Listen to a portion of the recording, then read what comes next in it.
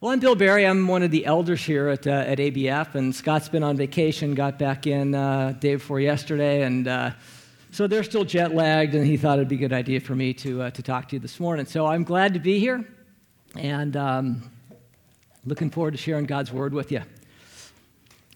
You ever try one of these? You know, I just don't get it. I've tried, and I know that there are people that know how to solve these things and work them out, but for me, it just doesn't make sense. I don't get it at all. You know, I get one color on one side, and I think I'm doing pretty good, and I think I'm on my way, but then I turn it over, and I try to get this side, and then I messed up this side again. And no matter what I do, the sides keep getting messed up, and I don't know. Maybe somebody can help me with that after service.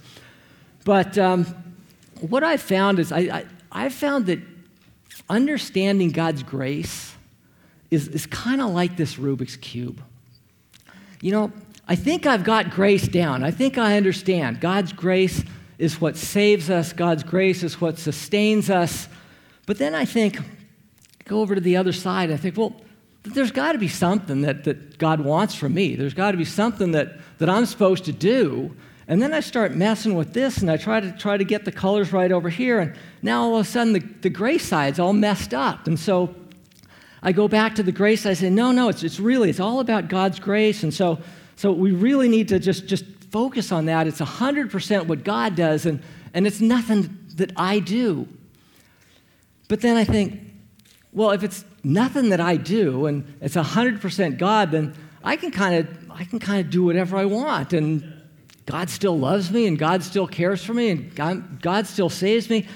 That doesn't sound right. So I go over to the other side, and I start turning this again, and I try to figure this thing out, and pretty soon my grace side is all messed up again. And I don't know if you have that experience with God's grace, but today I want to help you understand a couple of principles from God's Word that I think will bring this idea of grace into clearer focus. Then I want to talk about what Scripture calls the law of the harvest. And then finally, we're going to end up in the life of David, and I'm going to talk about how David illustrates both the principle of grace and the law of the harvest in his life. So would you pray with me as we get started? Lord, I know that this can be a hard thing for us to understand and really grasp with our little minds, and so I pray that your Spirit would be here.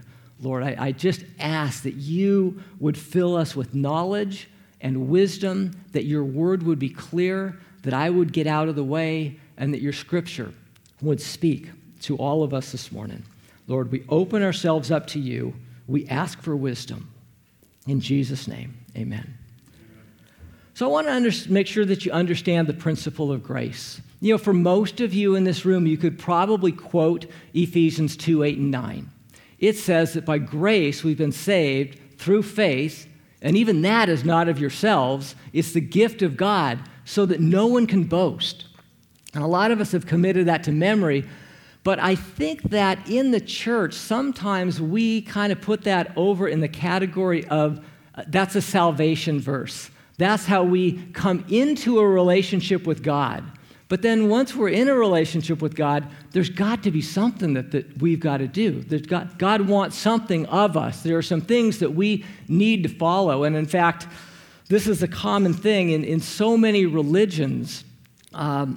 You come by faith into a relationship with God, but then, you're supposed to say certain prayers. You're supposed to go to church a certain number of times. You're supposed to give a certain amount of money, for sure.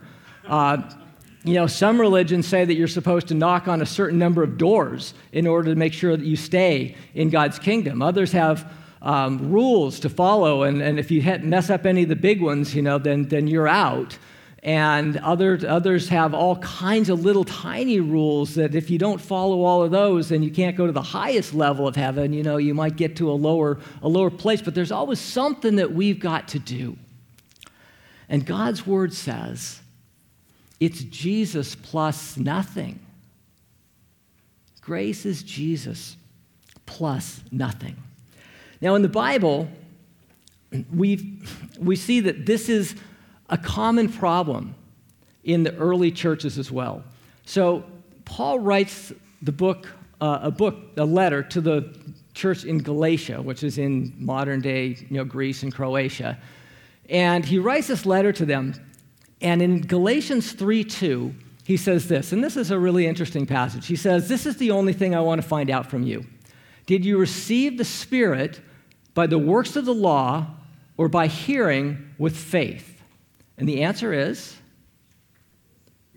oh, that was really weak. Okay, so the answer is going to be hearing with faith, okay? So Paul says, did you receive the Spirit by the works of the law or by hearing with faith? Way better, way better. Okay, some of you are still a little bit shaky on that. It's by hearing with faith. But then Paul goes on in the next verse and he says, are you so foolish? Having begun by the Spirit, are you now being perfected by the flesh? And the answer to the rhetorical question is a resounding no. You see, Paul is saying, when you came into a relationship with God, you came by faith. And we stay in that relationship with God in the same way. We don't all of a sudden flip the switch and now we got to do all this stuff and show up at church and do the things and do good works and do all these things to stay in a relationship with God. Paul's saying, are you so foolish? He says that's absolute foolishness to think that that's how we sustain a relationship with God. It continues to be by grace.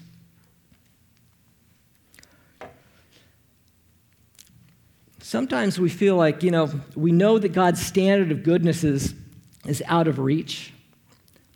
But rather than admit that and just cast ourselves on His grace, we try to make ourselves look better than we really are. And sometimes even here in the church, we make up certain rules for ourselves in our own minds to help us think that we're in a better standing with God than maybe we really are. We say, well, if I read my Bible this much, if I pray every day, if I do these devotion things, if I serve, if I join in a ministry and I'm serving, and we set up these things, and if I can do all those things, and then there's this kind of list of sins over here. If I avoid those things and I do these things, then I'm doing pretty good, right? And so we fall into that ourselves, and Paul says, that's foolish. It's foolish. We cannot attain to the goodness of God. And the only way that we stay in right relationship with Him is to cast ourselves on His grace moment by moment by moment. And I just think that this is something that is so natural to try to create some artificial way of feeling better about who we are in Christ. And it's all Him. It's Jesus plus nothing. Romans 4, apparently the Roman church was having the same issue. And in chapter 4, Paul talks about Abraham and uses Abraham as this example of faith, not works, not stuff that he did, but this great example of faith. And in verse 4 of chapter 4, Paul says this. He says, now to the one who works, his wage is not considered as a favor, but as what is due. But to the one who does not work, but believes on Him who makes the ungodly righteous, his faith is considered as righteousness. So what's he saying? Paul's saying, you show up to get your paycheck, and you've worked hard for 2 weeks, and you've put in your time, and you've done the work, and you get paid. Do you look at that paycheck and say, wow, behold, you paid me. It's a miracle.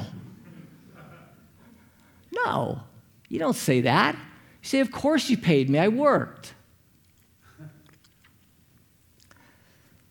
Paul says here, there's 2 kinds of people who go to church. There's religious people, and there are real Christians. And he says that the way that you can tell the difference between religious people and real Christians is the way that they approach God. You see, the religious people say, of course you paid me. I worked. They say, I worked and therefore God owes me some things. A good life, answered prayer, keep bad stuff out of my life. But the Christian says everything is from God. Every good gift that I get is just because of his grace and because he loves me, not because I worked for it. That's what Paul's saying here. The religious person works and expects a paycheck. And the Christian depends totally on God's mercy, which is God not giving us what we deserve, and God's grace, which is giving us what we don't deserve, and relies totally on that. Tim Keller has a great analogy in this, and he says that there's two ways that you can live in somebody's house. You can live in somebody's house as a boarder, or you can live in somebody's house as a child. Now, if you're a boarder, the person who owns the house is your landlord. And you can have a pretty good relationship with your landlord as long as you pay the rent. So you pay rent, that's your part, and the landlord does his part by providing a place for you to live. And you can have a pretty good relationship as long as you both do your part. But if you stop paying the rent, they're eventually going to evict you. Okay? So it's all this business relationship. I do my part, you do your part. And we can walk into and we can get into that kind of a relationship with God where God does his part and I do my part. The second way that you can live in a home is you can live with your parents. And it's a completely different relationship. You see, the paradigm when you're renting is if I perform, I'll be accepted. But the paradigm as a child living in the house is because I'm accepted, now I'm going to perform. Now I'm going to want to act as a child of my parents, and I'm grateful for everything that they give us. So you can either approach God on a business basis or on a family basis. The difference between a religious person and a real Christian is that the Christian sees everything as coming from God as a gift, and they're totally in debt to God, where the religious person is working to pay the rent. The religious person says, God, come into my life and be my landlord. I'll do my part, and you do your part. The Christian says, God, come into my life and be my father. 1 John chapter 3, verse 1. It's a great verse. He says, behold, what manner of love the Father has given to us, that we should be called the sons of God. And this word behold, it's like, it carries a connotation of, wow, I can't believe it. Behold, look at what happened. That we should be called the sons of God. With a Christian, they have this sense of wonder, this sense of, it's incredible. Keller says if you ask a religious person, are you a Christian? He or she will say, sure, I'm a Christian. I've always been a Christian. Or they'll say, yeah, of course I'm a Christian. But if you ask a real Christian, are you a Christian? They will say, I know. I can't believe it either. But it's true. It's too wonderful to imagine. You see, with a real Christian, there is no of course about it. There is this sense of wonder and this sense of awe that God would make me his child. Well, that's what grace does. I was writing down the words to that last song that Chad was singing, and I wrote these down. He says, drawing close, stirred by grace, and all my heart is yours. You don't get that in a business relationship. You don't get that as a religious person. Drawing close, stirred by grace. It's what grace does. It stirs this closeness with God, this sense of wonder with God, and all my heart is yours.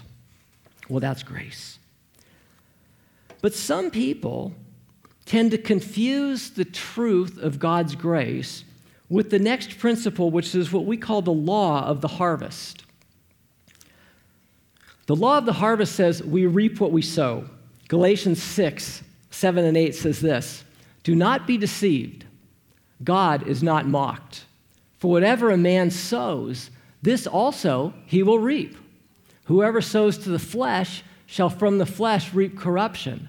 But whoever sows to the Spirit, from the Spirit will reap life, and life eternal." You see, there is this principle of the law of the harvest where we sow what we reap. Now, this was written to an agricultural society, right? So they knew about planting stuff and harvesting stuff. They knew about sowing and reaping. In our world, that's a little bit different unless you got a little vegetable garden or something outside. It's not kind of a regular vernacular, but I think you understand the idea of sowing and reaping. It just means that what you plant will grow. If you plant an apple seed, an apple tree will grow. You won't get a lemon tree. You won't get a grapevine. You'll get an apple tree. Because whatever you sow, you reap. It's an inviolable law. And if you plant evil, you will reap evil. And if you plant good, you will reap good. And it's just the way that the world works. Paul starts that verse. He says, "Do not be deceived." Right? And so he's writing to the Galatian church again. He says, the same church that he said, you better understand this principle of grace, that it's all about coming to God. You come to God by grace. You're sustained in your relationship with God by grace. Everything is by grace. It's Jesus plus nothing. And in the same book to the same people, he now says, whatever you sow, that you will also reap. And he begins by saying, do not be deceived. See, I think a huge percentage of our Christian population gets deceived here. Chuck Swindoll says this. I love this. He says, if there's anything that we've been duped into believing in our era of erroneous teaching on grace, it is the thinking that if we will simply confess our sins and claim God's forgiveness, then all the consequences of all that we have done will be quickly whisked away. When we fall into the trap of sin, all we have to do is turn to the Lord and say, Lord, I confess the wrong. I agree with you that it is wrong, and now I claim your forgiveness, and I count on you to get me back on track. And we think at that point everything is hunky-dory and the consequences are gone. Hunky-dory being Chuck's word, not mine. But you get the idea. And I think it's many people's Rubik's Cube. They don't get it. They think that asking for forgiveness automatically takes away all of the consequences of wrong or stupid decisions. And it doesn't. The law of the harvest. Swindoll, again, he puts it this way, and I love this. He says, grace means that God, in forgiving you, does not kill you. Chuck has a way with words. He goes on to say, grace means that God, in forgiving you, gives you the strength to endure the consequences. Grace frees us so that we can obey the Lord. It does not mean that sin's consequences are automatically removed.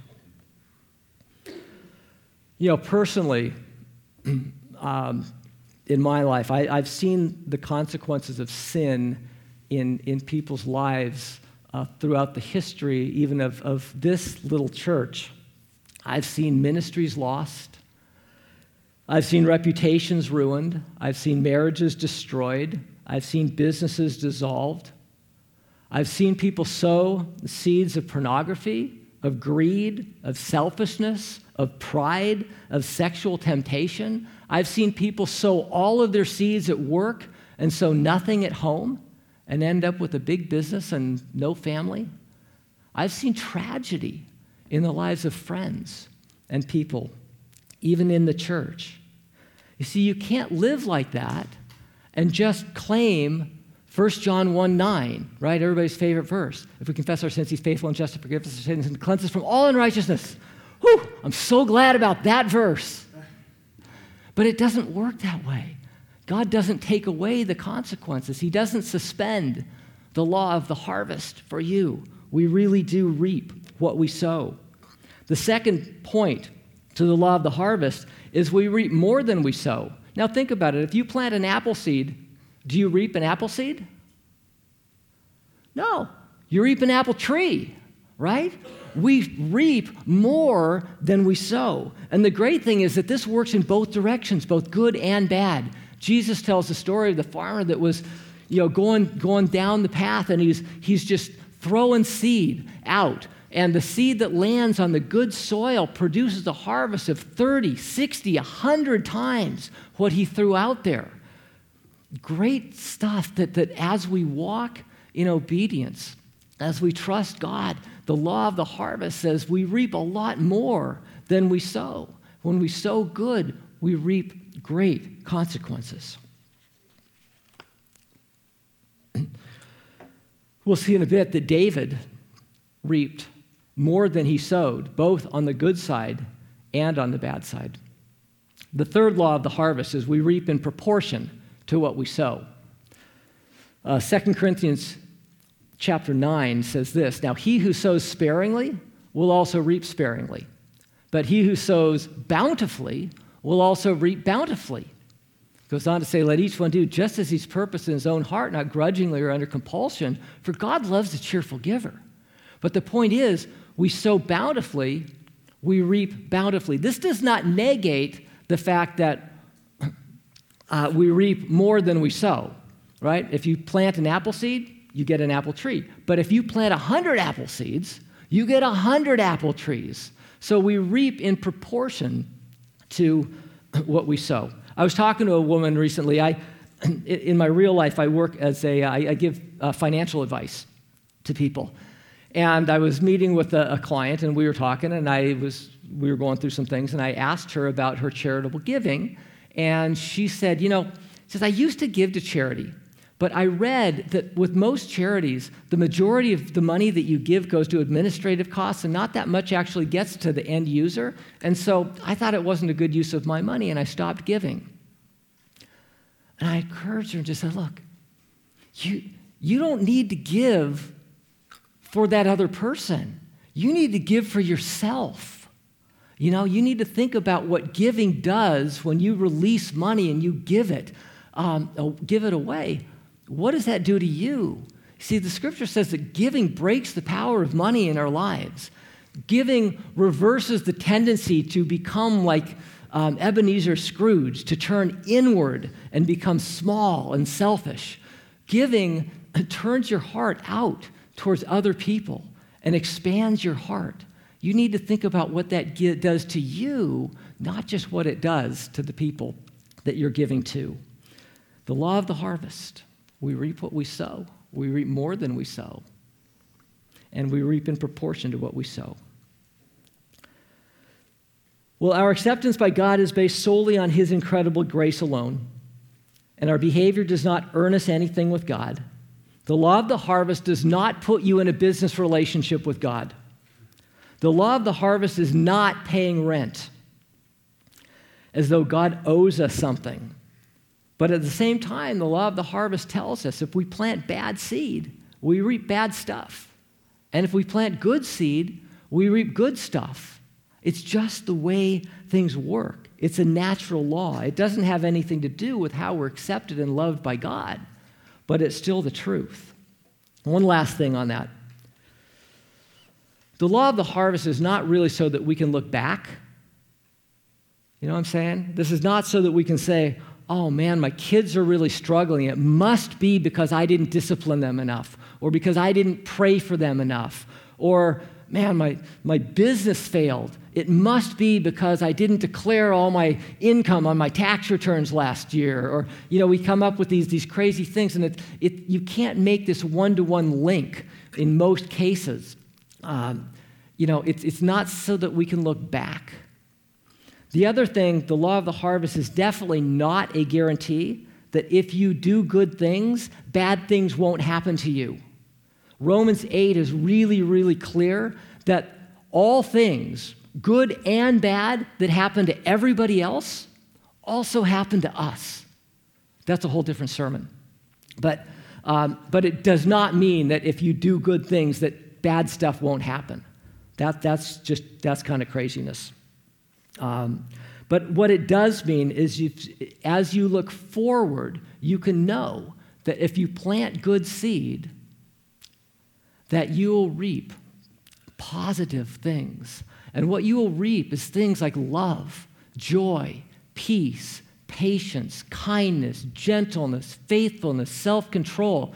You will reap a character in conformity with God. You will reap a close relationship with Jesus. That's what you can count on. So I want to, in our remaining time, just look at the story of David, because there may be no clearer illustration in Scripture of the law of the harvest.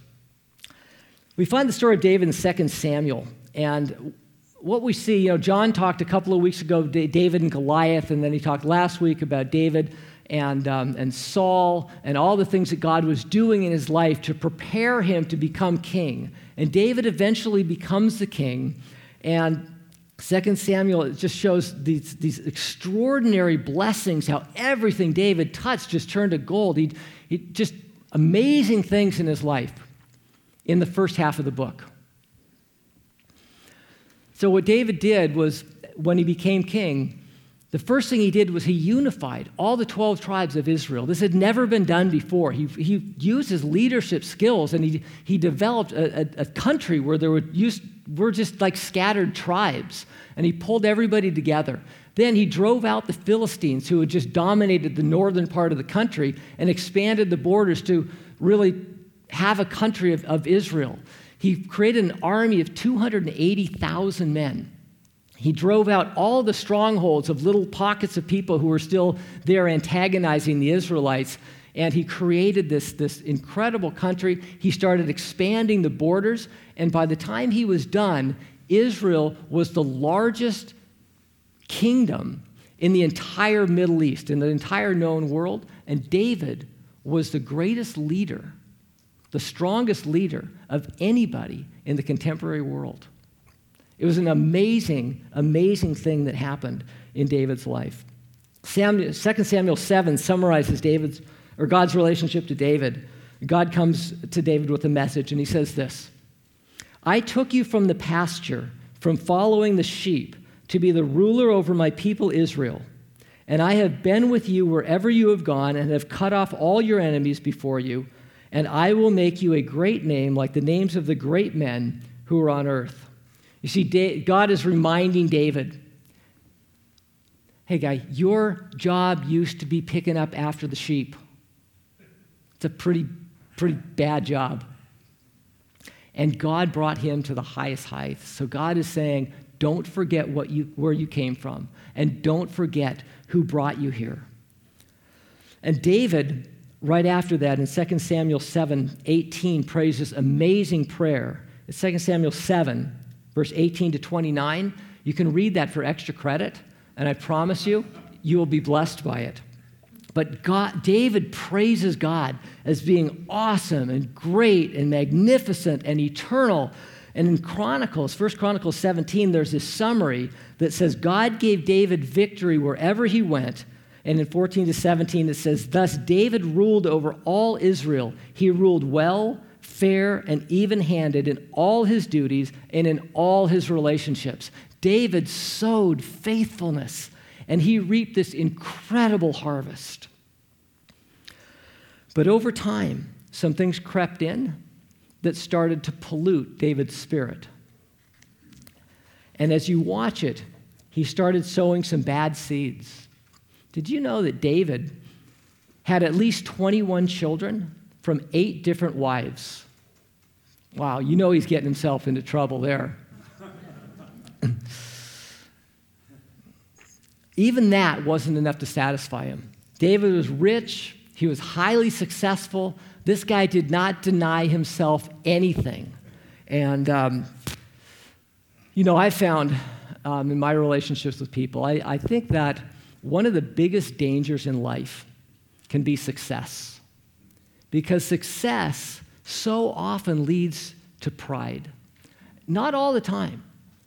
I know some people who are incredibly successful, and they are some of the most humble people that I know. But as a general rule, success really has this danger of leading to pride. I mean, think about all the athletes, entertainers, politicians, even pastors who let the success go to their head and, because of their success, become proud, and they think that the rules that apply to everybody else don't apply to them. They think that the law of the harvest doesn't apply to them. Well, David let the success go to his head. And it starts off in 2 Samuel 12 by saying, in the springtime when kings went off to war, David didn't. He was not where he was supposed to be.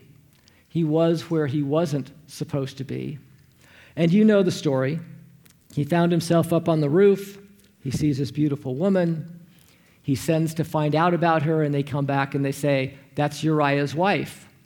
And David sends for her. I think the chutzpah of this guy, I'll send for her. I'm above the rules. I'm above the law. Just send her up my way. And you know what happens? She gets pregnant. And he tries to cover it up, but that doesn't work. And so he has her husband killed on the battlefield. And then he marries her. And he thinks it's all covered up. And God sends the prophet Nathan to confront David.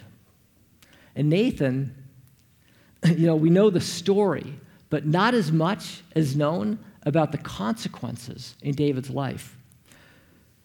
So 2 Samuel 12, Nathan says this after he confronts David, and David acknowledges his sin.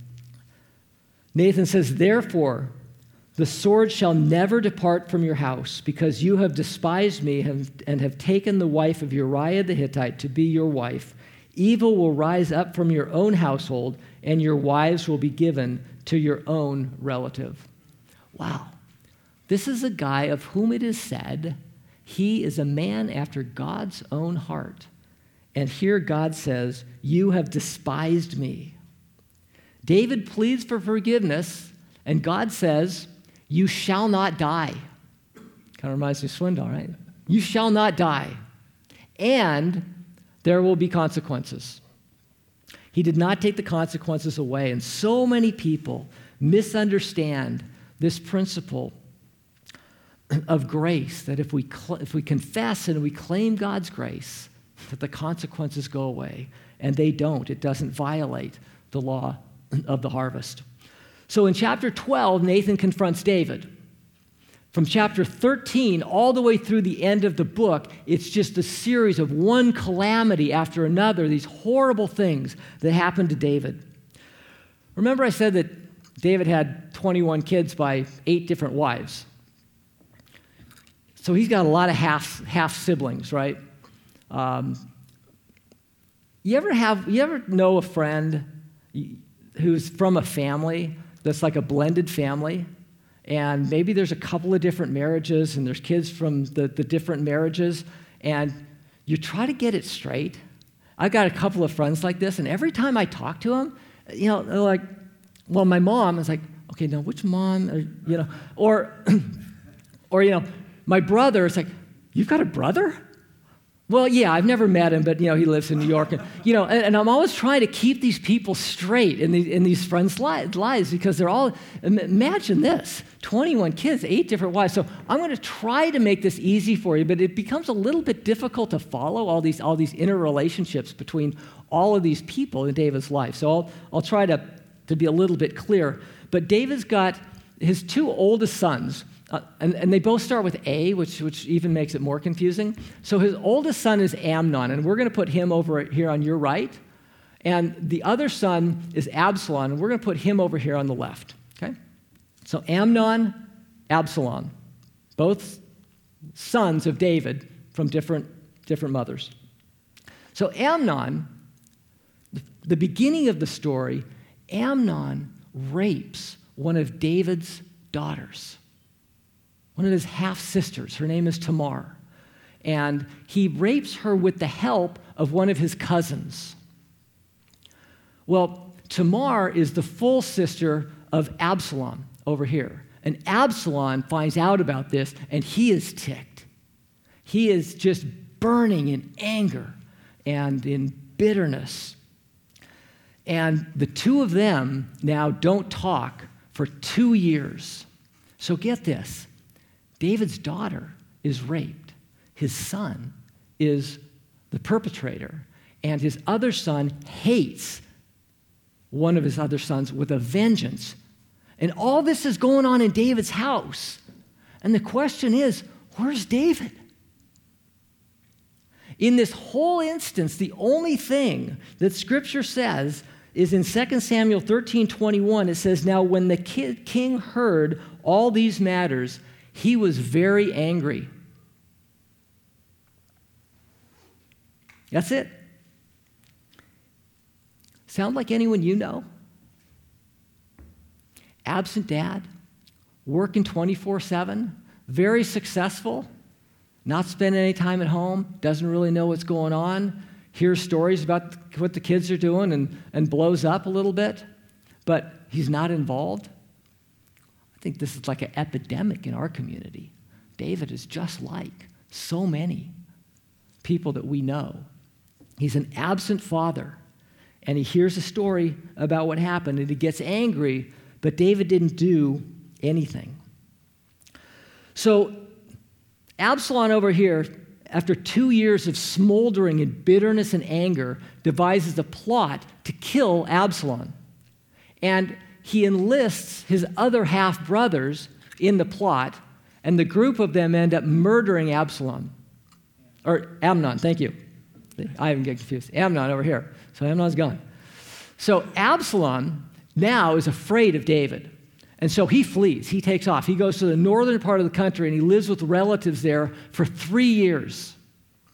And finally, he works out a plan where he can come back, and David allows him to come back into Jerusalem. But it says that he didn't see the king's face for 2 years. Even living in the same city, they never saw each other for 2 years. So think about this. You got 2 years after the rape that David's completely absent. You've got 3 years up in the northern part of the country, and now you've got 2 more years back in Jerusalem. David goes at least 7 years without talking to his oldest son. Didn't discipline him, didn't counsel him, didn't show love to him. There's no indication that he attempted to reconcile with him. You know, and I think sometimes as parents, we can kind of get that way too. You know, we can get to where we feel guilty about stuff that, you know, we did or didn't do when our kids were younger. And as they grow up, we tend to want to like bypass those things. So we avoid confronting them. We don't discipline them. We give them anything that they want. You know, I think this is probably most difficult, like in a divorce situation, you know, where the parents might feel guilty about what happened and the impact in the relationship of the kids. And so they don't discipline and they don't confront. And David was like that. He didn't confront. He didn't get involved in their life. And he didn't do Amnon or Absalom any favors at all by ignoring their sin. So Absalom, while he's living in Jerusalem, he's not silent. He's not living like a hermit. He's actually in the middle of town, and he's running meet and greets. He's talking to people. He's winning people's favor. The Bible says he's a good-looking guy. He's smart. He's apparently pretty personable, and he gets quite a following, and people really like him. And don't forget, he's now the oldest son, so he's next in line for the throne. And this guy, after a while, he builds this following, and he leads a rebellion against his father David. And actually, the majority of the army goes with Absalom against David to the point that David had to flee. He had to leave Jerusalem and just basically run for his life. And when Absalom comes into Jerusalem, one of the things that he does that fulfills prophecy, which is horrible, but Amnon goes in and he sleeps with David's wives on the roof in broad daylight, right where everything started, on the roof. And, it's a fulfilling prophecy. You guys know this story? I mean, you should read your Bible. There's some wild stuff in it, You should read these things. It's incredible. David's on the run. He's being hunted by his son, but David has 300 mighty men that remain loyal to him, and they're the best fighters in all of Israel. And ultimately, they prevail, and Absalom is killed. David's position is restored, but there's this huge amount of pain and suffering in David's life that could have been avoided. But remember the law of the harvest. We reap what we sow. We reap what we sow. You sow an apple seed, get an apple tree. David's first sin was sexual sin. His daughter was raped. Amnon slept with his wives. His second sin was having Uriah killed by the sword. And David had at least 4 of his sons were killed by the sword, including Amnon and Absalom, his oldest. David failed to invest in the relationship with his sons, and they end up turning on him in the end. Sometime during Absalom's rebellion, David put his trust back in God. And Psalm 3 is actually titled, A Psalm of David when he fled Absalom, his son. And David writes this. Now remember, the army turned against him. He had to flee Jerusalem, and he was being hunted by his son. And he pens these words, You, O Lord, are a shield about me, my glory, and the one who lifts my head. I was crying to the Lord with my voice, and he answered me from his holy mountain. I lay down and slept. I awoke, for the Lord sustains me. I will not be afraid of 10,000 people who have lined themselves up against me. And I love that David slept in the midst of all this turmoil. His faith in God and his relationship with God was restored to such a point that he slept. He was at peace. And David finished well. Despite the suffering, it says that in 1 Chronicles 28, I'll put that one up, it says, so now, and David is at the end of his life. He's an old man, and he's looking back, and he's giving a charge to the country and to his son Solomon. And he says, so now, as God is our witness, and in the sight of all Israel, the Lord's assembly, I give you this charge. Be careful to obey all the commands of the Lord your God, so that you may continue to possess the land and leave it to your children as a permanent inheritance. And then he says this to his son, And Solomon, my son, learn to know the God of your ancestors intimately. Worship and serve him with your whole heart and a willing mind, for the Lord sees every heart and knows every plan and thought. If you seek him, you will find him. I love that he tells his son, learn to know God intimately.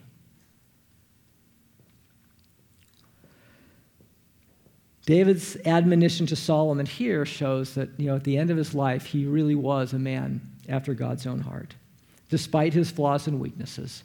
And in 1 Kings, it's really interesting, in 1 Kings 15, there's a summary of David's life. It says, David did that which was right in the eyes of the Lord and did not turn aside from anything he commanded him all the days of his life, except in the matter of Uriah the Hittite.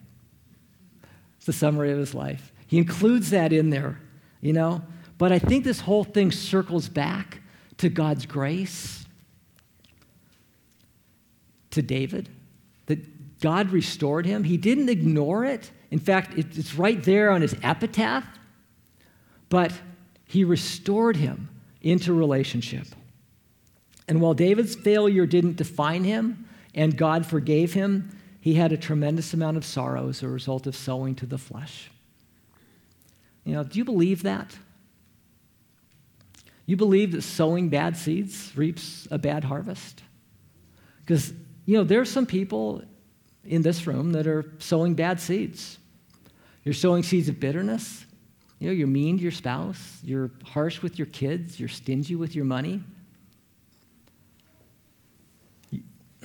room this size, might be a couple people who are flirting with an affair, people involved in pornography, as though you can look at that stuff and not have it deaden your soul.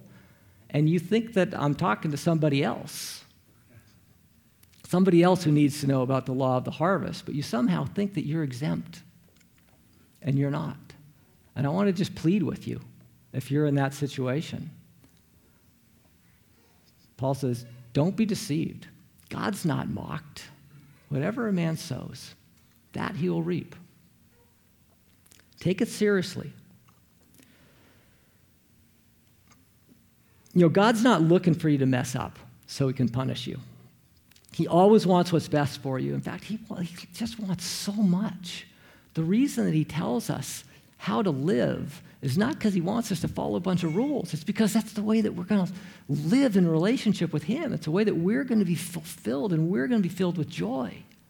That's why God tells us how to live.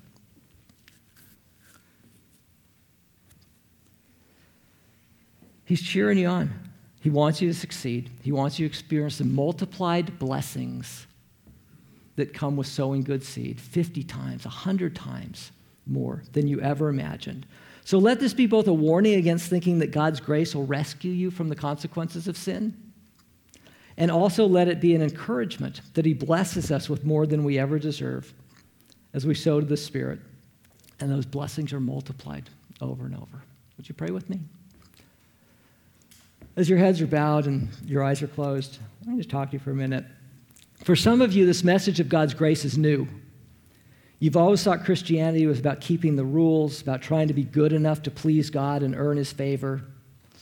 And the great news of the gospel is that God loves you right now, just the way you are. You don't have to clean yourself up before you come to God. He accepts you fully. You just need to open up your life to his grace and acknowledge that you're broken and ask for his healing. That's it. The punishment, all the punishment that you ever deserved has already been laid on Jesus. And there's nothing that you can do but come to him by faith. If you've already embraced the gift of his grace, continue living in it. Don't fall into the trap of living like a boarder, of paying rent and expecting that God is obligated to work everything out the way that you want it. All that does is nullify the gift of grace in your life. Some of you misinterpreted the principle of grace to mean that there's no consequences to how you live your life. If you've been sowing some bad seed, it'll twist you, and it will turn you, and it will rob you of the joy that God wants you to have in him. But just like David, you can turn around and experience the life that God intended you to have. Lord, I just pray that each person here would see your grace a little more clearly. For those who don't know you, Lord, I pray that they would embrace your free gift of grace, maybe for the first time this morning. And for those who do know you, that they'd stop approaching you like a boarder and approach you like a child. That we would all be filled afresh, Lord, with the wonder that you've made us your children. And in that, we are just so thankful. We pray in Christ's name, amen. We're so glad that you could be here with us this morning and worship the Lord together. I want to encourage you, come back next week. Scott's going to be back finally. He's been away for a little bit, so Scott's going to be back, and he's going to be kind of helping us understand how David got from this point of being in the depths of his sin to being restored in his relationship with God, and it's going to be good. So come back and bring a friend. Have a great day.